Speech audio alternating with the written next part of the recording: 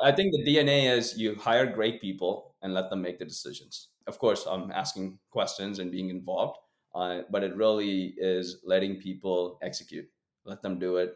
Let them make the decisions. And some decisions will be great. And guess what? Some decisions will be wrong. And that's okay because we're learning quickly.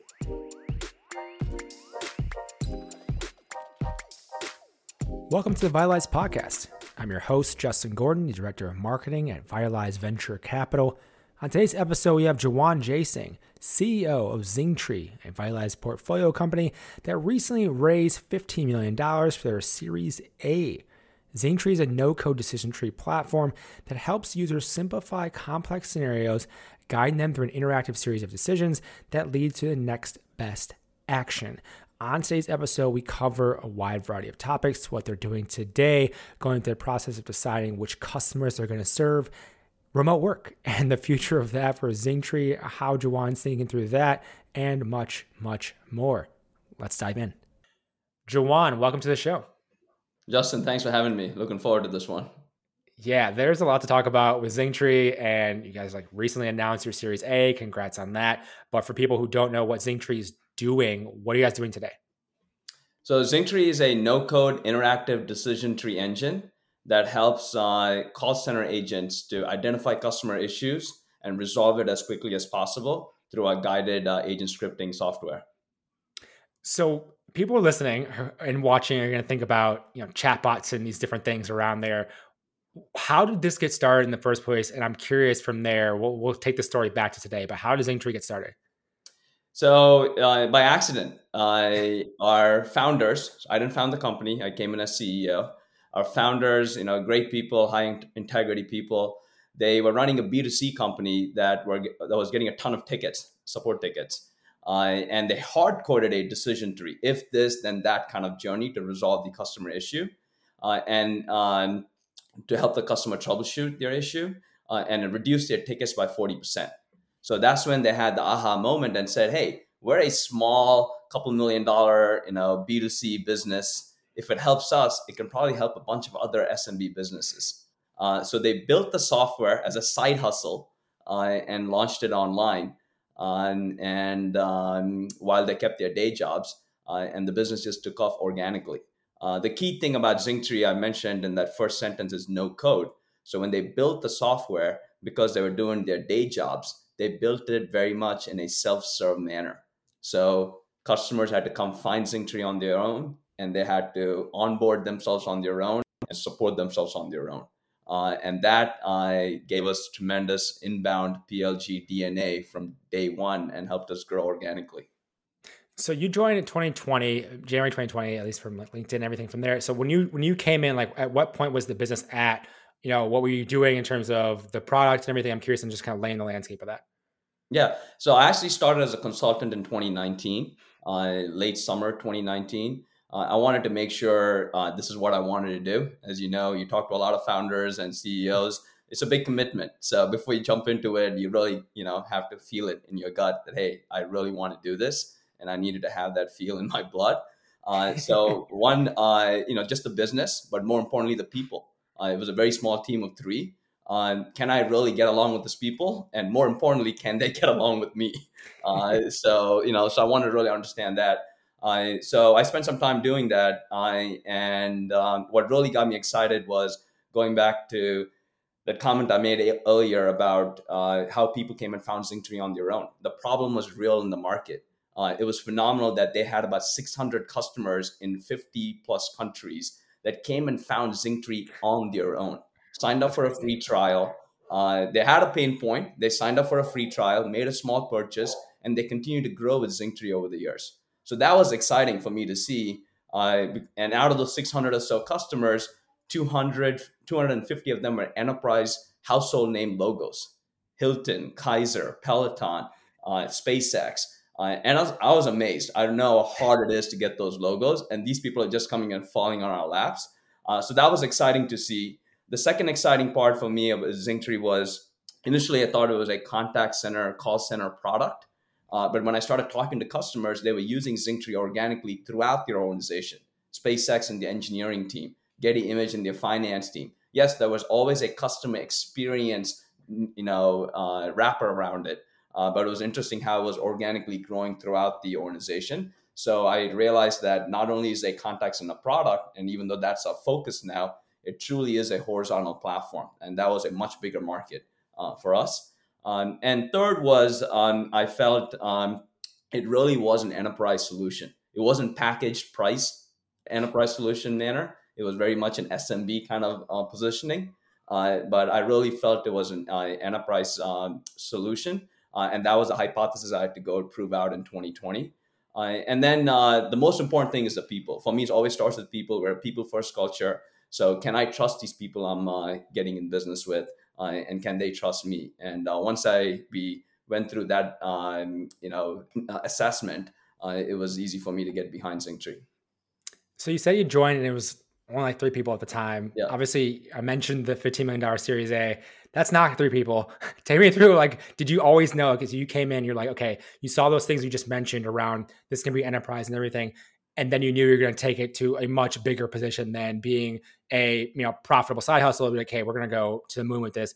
Take me through that vision at that time. Like, what was that? What did you see the potential for in terms of Zingtree? Yeah, as I was, it was hard, right? When you start a company from scratch, you sometimes have a clear vision, but when you join a company, you have to give it some time, in my view, right? You have to give it some time to understand what that vision is. One, from the founders, you have to respect them. I've been a founder myself, so you got to respect those founders. They started it out of necessity, and they have a lot of say in this. So you understand that. You talk to your customers. The voice of the customer is super important. So you spend time with them to understand where they want you to take this.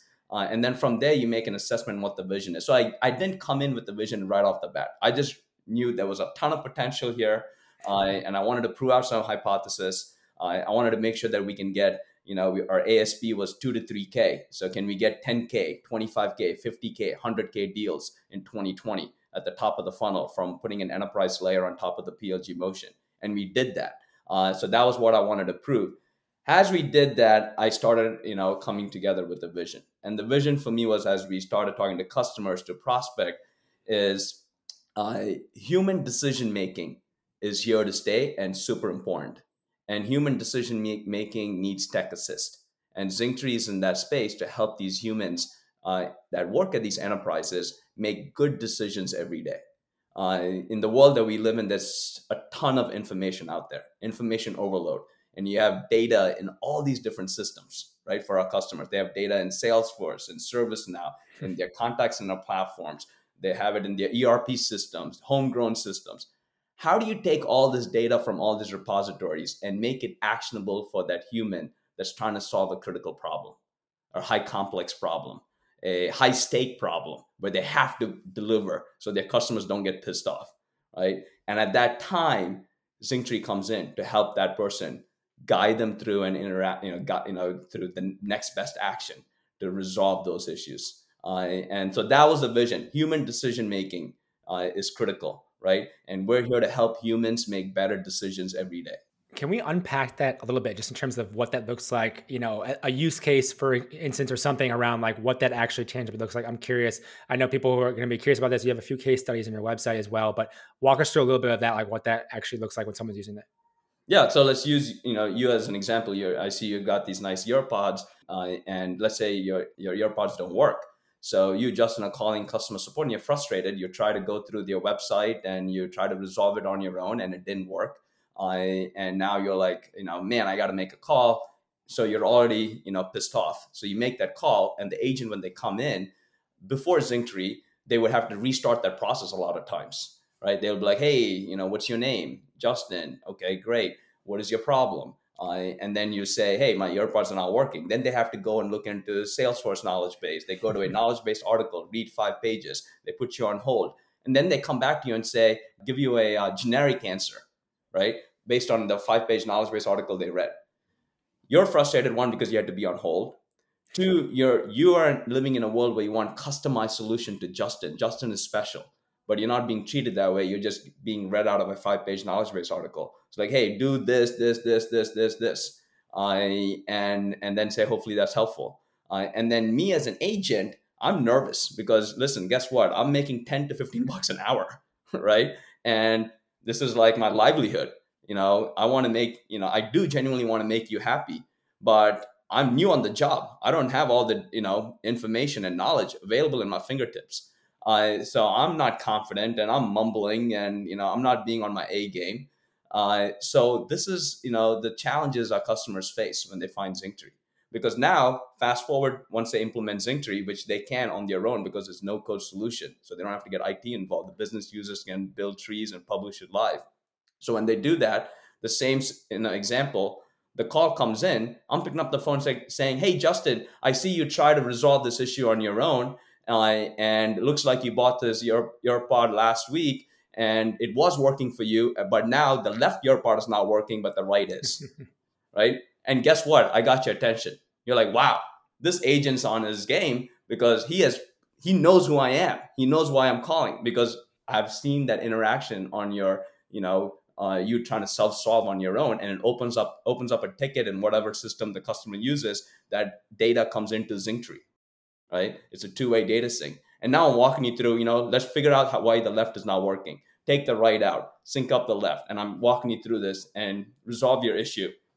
You're fired up because of, wow, like I got customized service, I got quick service. The agent, I'm like confident, like, yeah, I've only been on this job for like 4 hours, but all I have to do is read, write, click through the decision tree. So I'm like doing my job really well. I'm happy, I'm confident as an agent, and it's a win-win for all. And the biggest winner is the company that makes the earpods, because now they're coming out of this as, a great CSAT score. You're happy with them as a, the product that they sold. You're looking to buy other products from them, and you're not returning your earpods, right? So that is, in a detail way of giving you an example of how a customer that has a problem and then they find Zingtree and resolve it.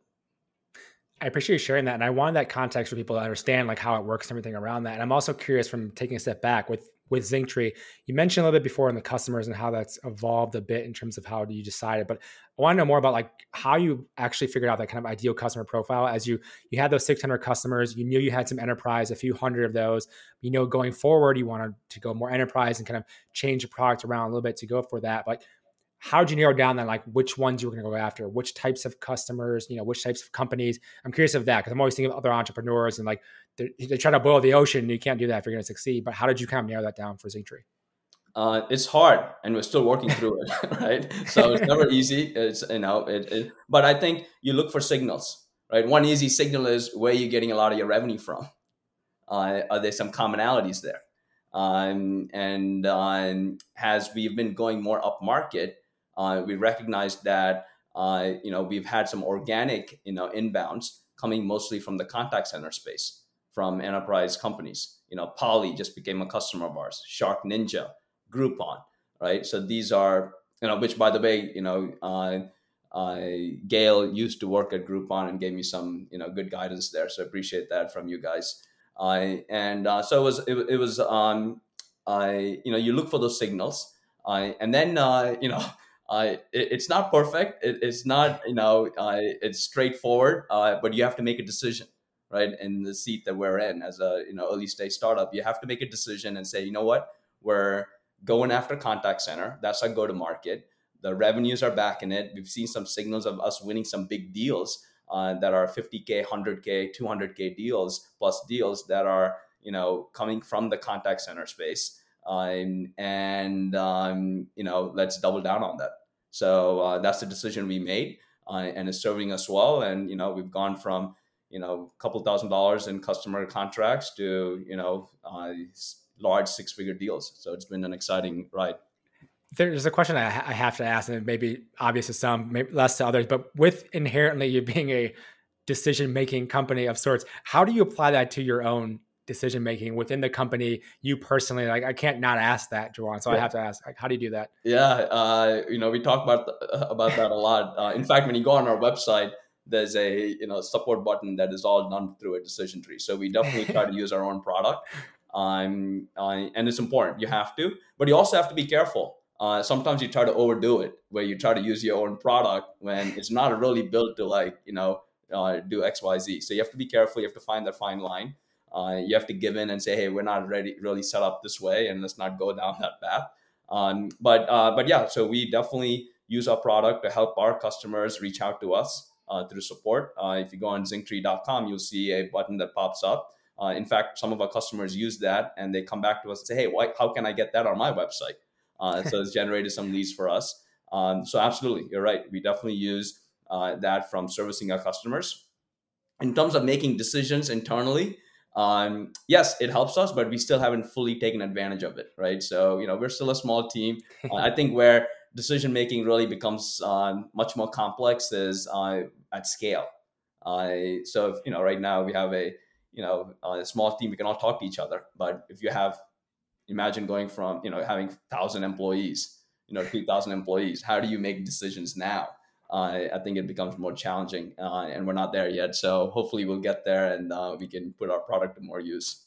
Yeah, and it is one of those things. Talking to a number of founders at different stages, you have the kind of guiding light, north star of what you're trying to accomplish, and then decisions kind of fall into that some capacity if you're always thinking of that end Yeah. goal and where you're trying to get to, of course. But yeah, I had to think about you guys have the knowledge around decision making and everything, so here it has to be a DNA of the company, I imagine. I think the DNA is you hire great people and let them make the decisions. Yeah, In my job, it's of course I'm asking questions and being involved, but it really is letting people execute, let them do it, let them make the decisions. And some decisions will be great, and guess what? Some decisions will be wrong, and that's okay because we're learning yeah. quickly.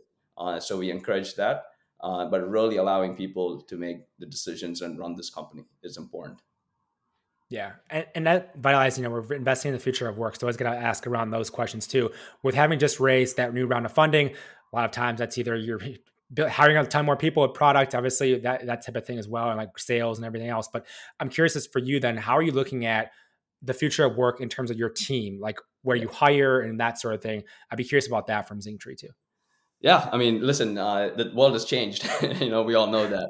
I'm a big office guy. I'm a big culture guy at startup. I'm a big office guy where everyone needs to be in the office. We're a small team, we're mighty, and we're going to make this happen.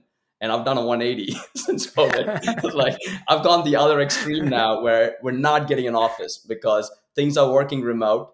I've seen it work, right? And sometimes, so you do need to have an open mind and everything. And I didn't, but by accident, we were all stuck at home, and I saw how it can work successfully, and it's worked well for us. So we've gone the other extreme where we say we're going to be completely remote. We're never going to get an office, because what happens now is if we do get an office, and the few people or some of the people that go to the office, they start building a certain type of culture, and the people who are remote get left behind or don't get to be involved in that culture. So we went the other Yeah. direction and saying we're not going to have an office. We're going to be a remote first company. But guess what? That's where the world is going. I think it is. A lot of these call center agents that we service, they're no longer working in the office where they can lean over and say, hey, what do I say now? Yeah. Right? That's a real thing. It happens. It happens in the call center, right? It's, they're like, when they get a call, they lean to their colleague and say, okay, let me put you on hold. Hey, what do I say? This person's asking this question. Or they call their manager and say, hey, what do I say? They can't do that anymore. They need to be, in front of their computer at home and address that customer issue, and they don't have real live help, human help, and so it becomes even more critical for them to use Zingtree. We definitely see that shift happening, and that has served Zingtree well, where people are more remote. The people that use our product are more remote, and the people that come looking for our product are more remote. So it's even more important for them to find a solution like Zingtree to help them, be on top of servicing their customers. And lastly, with that too, just as we kind of wrap things up here, with future of working, that's remote. A lot of people have been forced into that, obviously, with going remote or hybrid. People have different opinions. I think many people have switched, like you mentioned, as well. But even as you look at that too, in terms of that, how are you thinking about building culture, who you're hiring for, culture at, like how are you thinking about that sort of thing as we move forward in this like new world of work at Zingtree? I'm just curious on that too.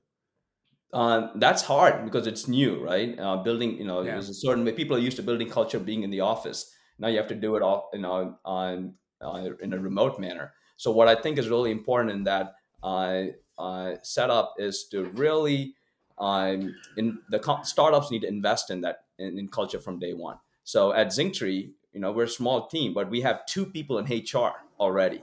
right? Yeah. Normally, people are hiring, HR folks when you're much later stage. And when we were a small team, we already had two people in HR because we recognized that it is important to build culture. It is harder probably to build culture when you're remote. You have to invest in it early on. You have to be conscious about it. So we put time, resources, money behind it. I'm not saying we're perfect, but we are trying really hard because it is important. People first culture. At the end of the day, technology, customers, all of that stuff is great, but the thing that makes that all happen is the people, right? So you got to invest in those people. You got to give them the ability to go execute. You got to take care of them, and startups need to invest real time, energy, people, and money and resources behind it. Juan, I want to thank you for the time today. I really appreciate it. Where's the best place for people to learn more about Zingtree and also get in contact with you if they'd like to? Yeah, so they can always reach out to me on LinkedIn, on my email at Juan, Juan, at zingtree.com. And of course, our website, www.zingtree.com. So always happy to connect and chat with people. So yeah, definitely would look forward to it. Perfect. Juan, thank you so much for the time. Really appreciate it. Justin, enjoyed it. You're the man. Thanks for having me. Hey, thanks for listening. If you want to learn more about us, head on over to vitalize.vc. You can also follow us on Twitter at vitalizevc, or you can follow me on Twitter at JustinGordon212. Have a great day, and I'll talk to you in the next episode.